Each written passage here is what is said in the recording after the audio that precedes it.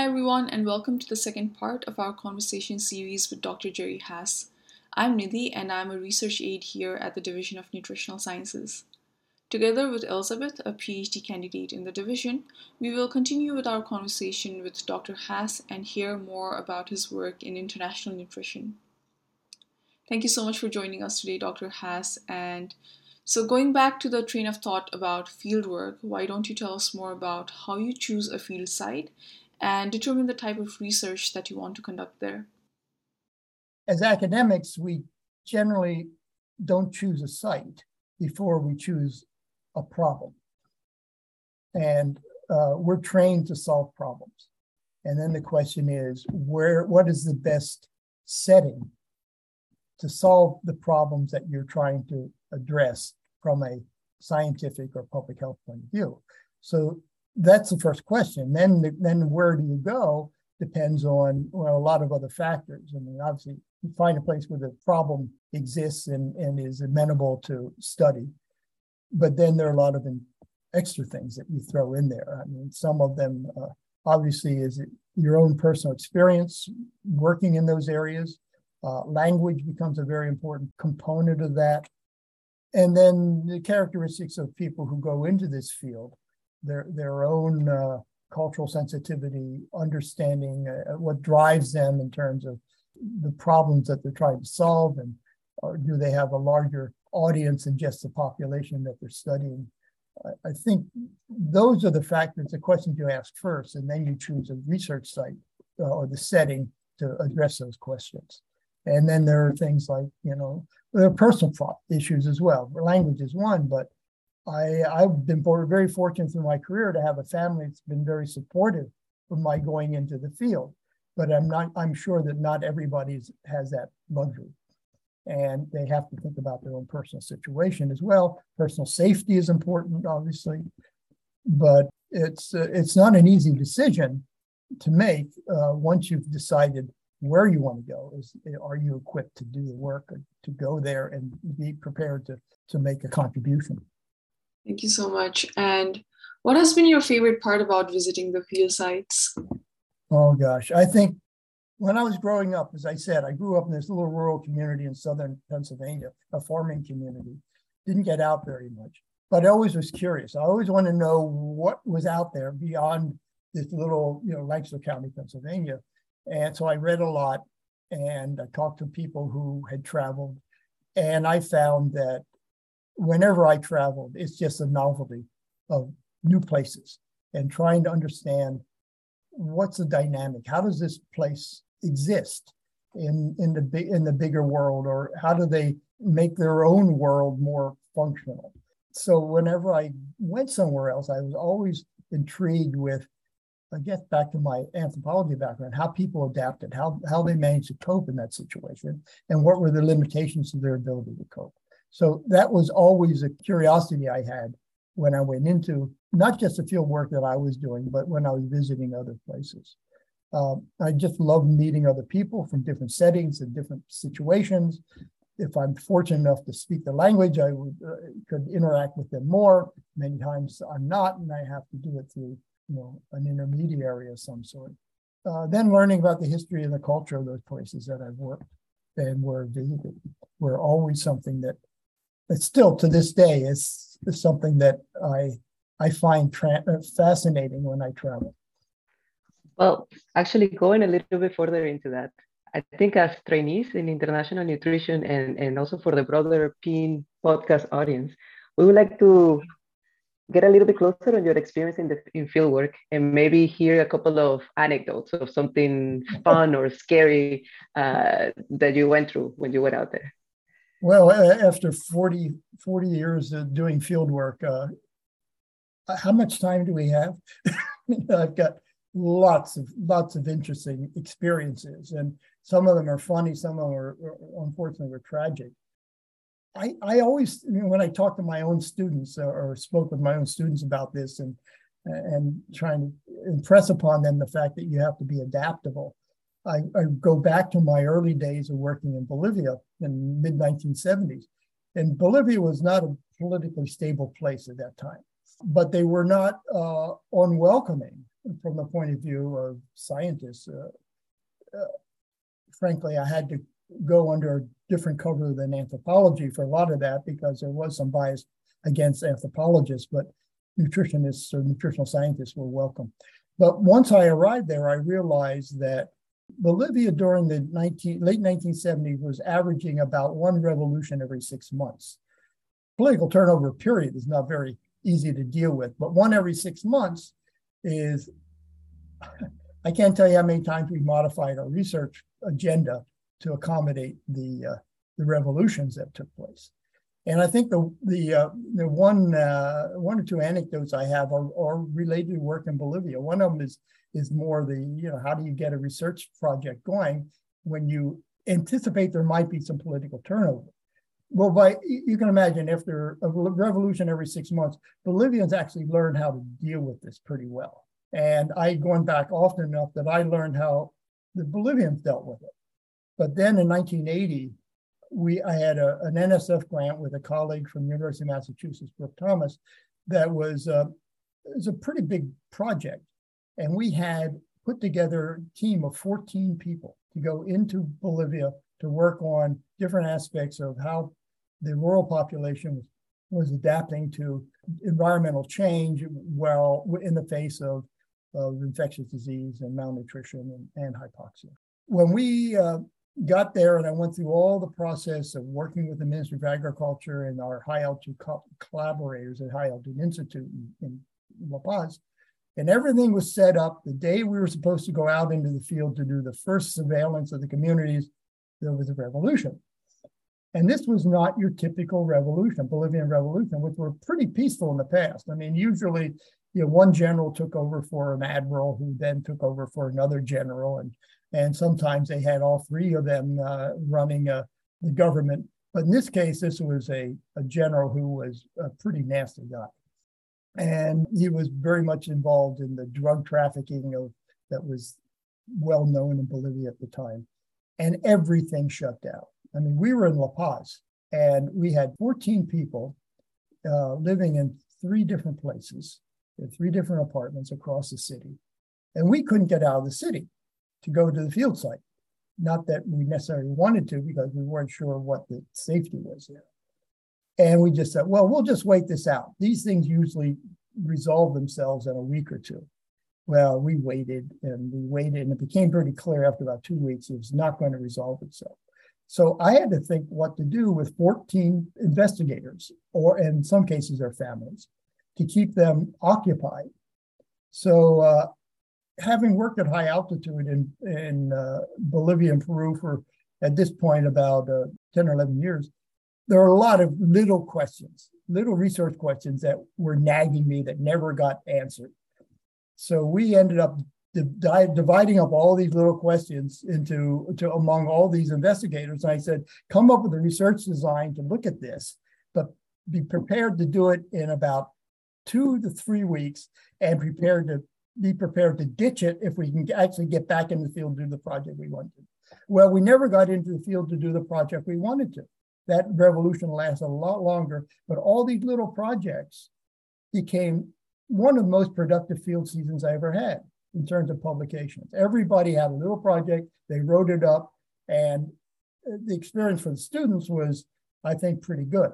I was still rather disappointed we couldn't do the project we wanted to. But fortunately for NSF, they knew that if you fund an anthropologist, things may not get done the way they're supposed to be proposed. So NSF was not as angry as maybe some of my collaborators were. So that's one anecdote that tells a story about how to prepare for field work. In this case, it was a rather extreme situation where we ended up not being able to do the work at all, but finding other things to keep people busy and ended up being productive in the long run. I think another challenge, an anecdote around a challenge, again, it goes back to the days working in Bolivia, was Bolivia did not have very much in the way of research facilities. They had one high-altitude research institute in La Paz, which was basically focused on physiology, but they didn't have much other infrastructure. And when I decided to do my research in Bolivia, I recognized this, but I needed to have a laboratory, access to a laboratory to analyze blood samples and other samples. In this case, remember, I was working with pregnant women at the time. And one of the things we were interested in is how they adapted to the stresses of pregnancy at high altitude and hypoxia. So I thought, well, the placenta is a very, very important organ in the transport of oxygen from the mother, where it's probably in limited concentration because of the environment, to the fetus that needed it for development. Well, that meant that we had to collect placentas. And a number of my graduate students remember our efforts to collect placentas in delivery rooms and so on. But setting up a laboratory to do the blood analysis and then to do the placental analysis, I had to inspect the placenta, photograph it, take samples from it, put them in formalin and so on to ship them back to the US. And I had to do that I found a laboratory, and one laboratory working in Santa Cruz, Bolivia, it didn't exist. So I set up a laboratory in our house that we had rented in the spare bathroom. And I still have pictures of this, of working, dissecting a placenta over the bidet with at that time, my 4-year-old son, who was very curious and a budding scientist. I had my notebook, my placenta notebook, where I would draw the picture of the placenta, marked where all the infarcts were and the insertions and so on. And he had his own placenta notebook that he would take notes, a 4-year-old taking notes of his dad cutting up placentas over a bidet in the spare bathroom. So again, it's being adaptable. You had to find a place to work to do the research, but then you often had extra helping hands that not everybody has the pleasure of working with. So that was yet another. And then, of course, other placenta stories. Trying to get placenta through the customs in Miami was itself an adventure. So those are some of the interesting anecdotes. And we've had more since in other places I keep going back to those early experiences in Bolivia. Yeah, I think we can get a podcast entirely about stories from the field, including a placenta chapter, because I am curious to know about costumes and placenta and how that went. Okay. And also, well, quick question: were you able ever to actually do the study you were planning to do when the revolution was happening in Bolivia? No, we weren't. One of the things we wanted to look at was how did malnutrition, infection, and the seasonal variation and exposure to food insecurity affect the livelihoods of people in the highlands. And particularly, I was interested in how it affected the productivity in a rural environment where they basically produce their own food. We never were able to do that. My collaborator went off and he had other interests that he pursued. And this was a major undertaking. I did follow up on that in other ways. In fact, it ended up being a kind of a theme that ran through a lot of my subsequent research, where I was looking at functional consequences of iron deficiency. And those functional consequences I could measure in the laboratory, which I did right on through even the studies we were doing with biofortified crops, where we had an opportunity with the randomized control trials to look at primary outcomes being iron status in this case, we fed biofortified crops, but secondary outcomes being physical work capacity and cognitive function, which I saw as kind of the groundwork determinants of productivity. So productivity always kind of stood out as a motivating factor to look at some of these laboratory expressions of productivity, such as physical work capacity, physical activity, cognitive function, and so on. So I continue to work on those problems, but not in the context we originally proposed in Bolivia. And thank you so much for sharing all this, Dr. Haas.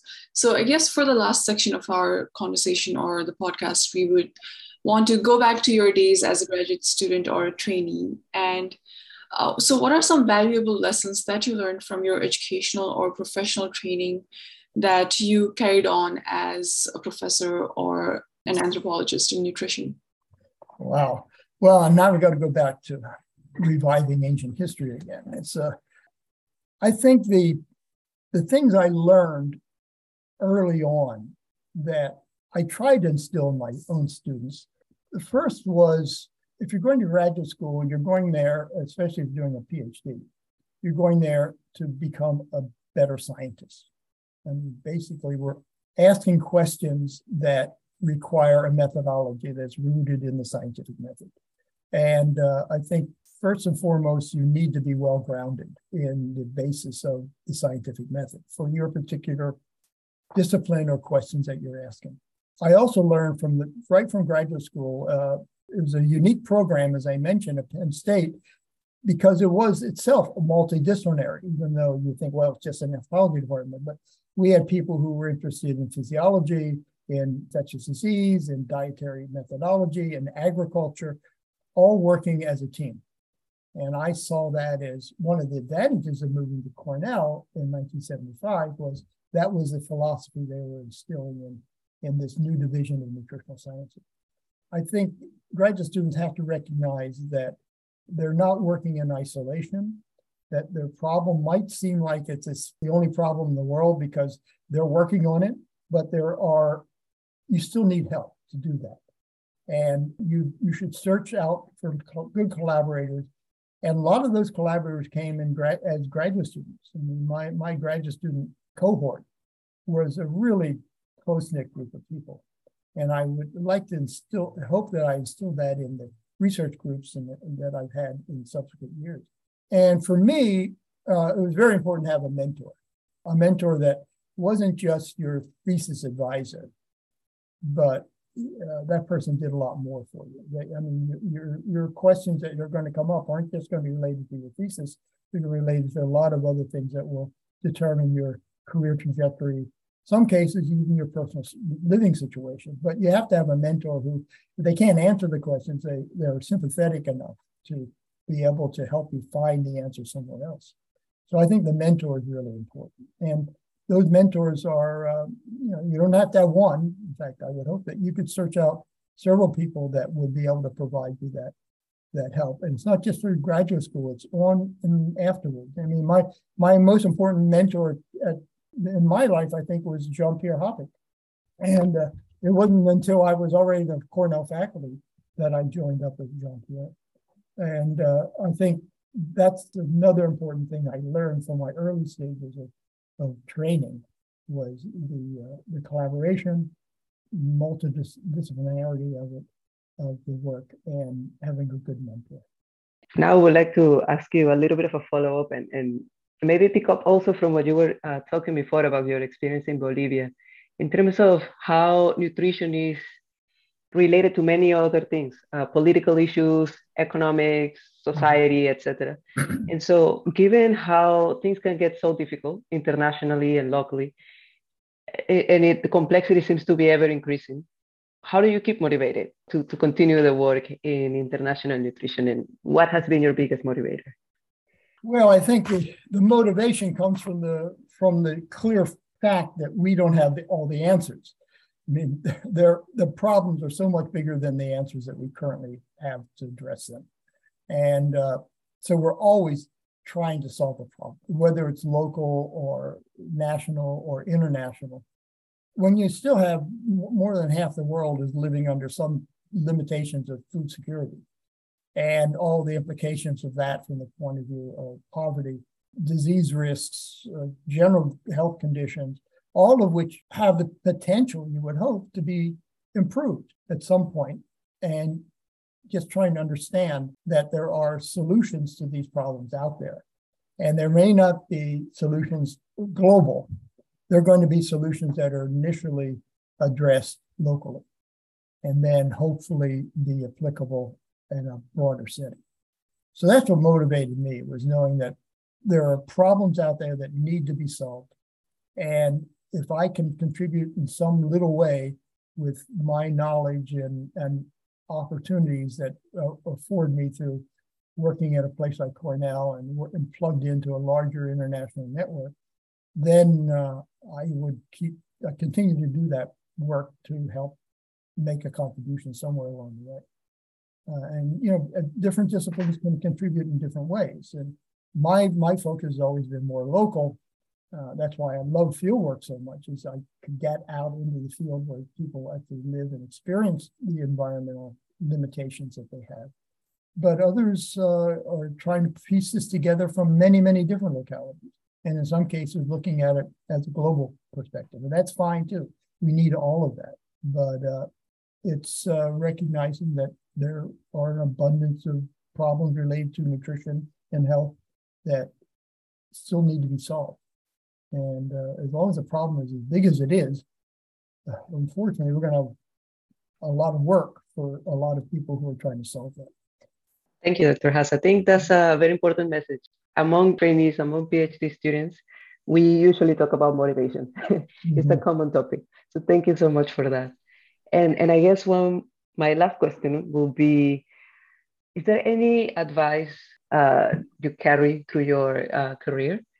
Well, some of it I've already spoken to, and it's one way or another. I mean, the value of my training in a program that emphasized the quality of science in implementing it in under not always ideal situations, to make you adaptable, to be flexible, have a support system that allows you to pursue your interests and your dreams, but recognizing that you'll need help along the way. And that support system can be an academic support system, can be your friends, it can be your family, but those are all important to forge your own career, starting as a graduate student and down the road, to provide you with, well, the necessary support you need at strategic times during your career. And so that was another thing I learned early on from graduate school. Those factors are really important. Thank you so much. And before we wrap things up, I just have two more questions. What is the least favorite part for you of being a student? And then what was your favorite part about being a student? Yeah, least favorite part of being a student. I guess, oh boy, I really loved graduate school. I really did. It was just an exciting time in my life. So if I had anything I didn't like about it, it was maybe I was a bit impatient. I wanted to do things faster than the timetable allowed me to do it. I learned patience eventually, but in the beginning, that was a limitation. I would always be thinking, well, another problem needs to be solved, and let's get out and do it. But then I had realized that there were resources that are needed to do it. And one of those major resources was time. I mean, when you're a graduate student, actually, it's a plus and a minus. There is no time in my life where I was dealing with something that was focused me more than when I was a graduate student. I mean, you've got your coursework to take and your academic pursuits that you need, but you're doing a research project that is your project for your dissertation. And in many cases, the rest of the world doesn't matter. You're just focused on that one project. And that was great. I mean, that was a time you look back when all of a sudden you're inundated with a half a dozen different responsibilities as a faculty member. And you're thinking, oh, I remember the good old days when you only had to focus on your dissertation research. So that was a plus and a minus, was the fact that it forced you to focus, but it also you did it at exclusion of maybe a lot of other things you would have liked to have done. I would have liked to have spent more time when I was traveling, going to places other than my research site. And we did that a little bit in Peru, but I thought, well, wow, here, why don't I go to Chile? Why don't I go to Argentina? Why don't I see more of Ecuador? And those opportunities never came about, partially because you're focused on doing your research, and partly because as a graduate student, as many of you know, you don't have the resources to allow you to travel. So I took advantage when I could of the places, and there was always something new to see. It's just that I always had this wanderlust that I wanted to satisfy at some point during graduate school, and never quite could do it. So that was kind of a limitation I saw to being able to do what I wanted to do, but knowing that I had to focus on just my research. Made some good friends too. I mean, that was the other real advantage of that close-knit of people in my graduate cohort. People I still see today. I mean, we're unfortunately not as many of us around as there was back then, but we still stay in touch, occasionally get together. That was important extra advantage of the graduate work that we did with a research group like the one we had. And I hope that carried over to the students that I've worked with over the years, that we had a research group. There's something, you go to annual meetings, you still see your grad student colleagues, and they do get together socially as well as professionally. And I think the advantage that Cornell provides is that network is very large and extensive. It's not just my research group. And I guess if I had advice for new graduate students, it's, among other things, get to know that network, get plugged into that network, because you will find that they're an incredible resource for not only your career development, but even for your own personal development, to see how, I don't know, somebody I'm sure has done a count of how many graduates came out of our PIM program. But it's a phenomenal number of people who are all over the world, and they are going to be an incredible resource for new graduate students who are going through the program now. Excellent.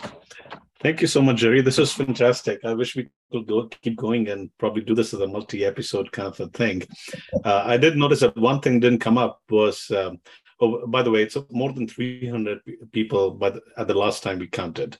So more than 300 grads of the PIN program. I believe that. Yeah. And then the one thing that didn't come up in choosing field sites was, that how there is a common thread of good tea, coffee, and chocolate across all your field sites, right? But that didn't come up in how to pick a field site. But maybe that's a story for another. Yeah, that's time. But you're right. There are certain, I guess, there's certain perks that you look for when you do field work, and things like food, tea.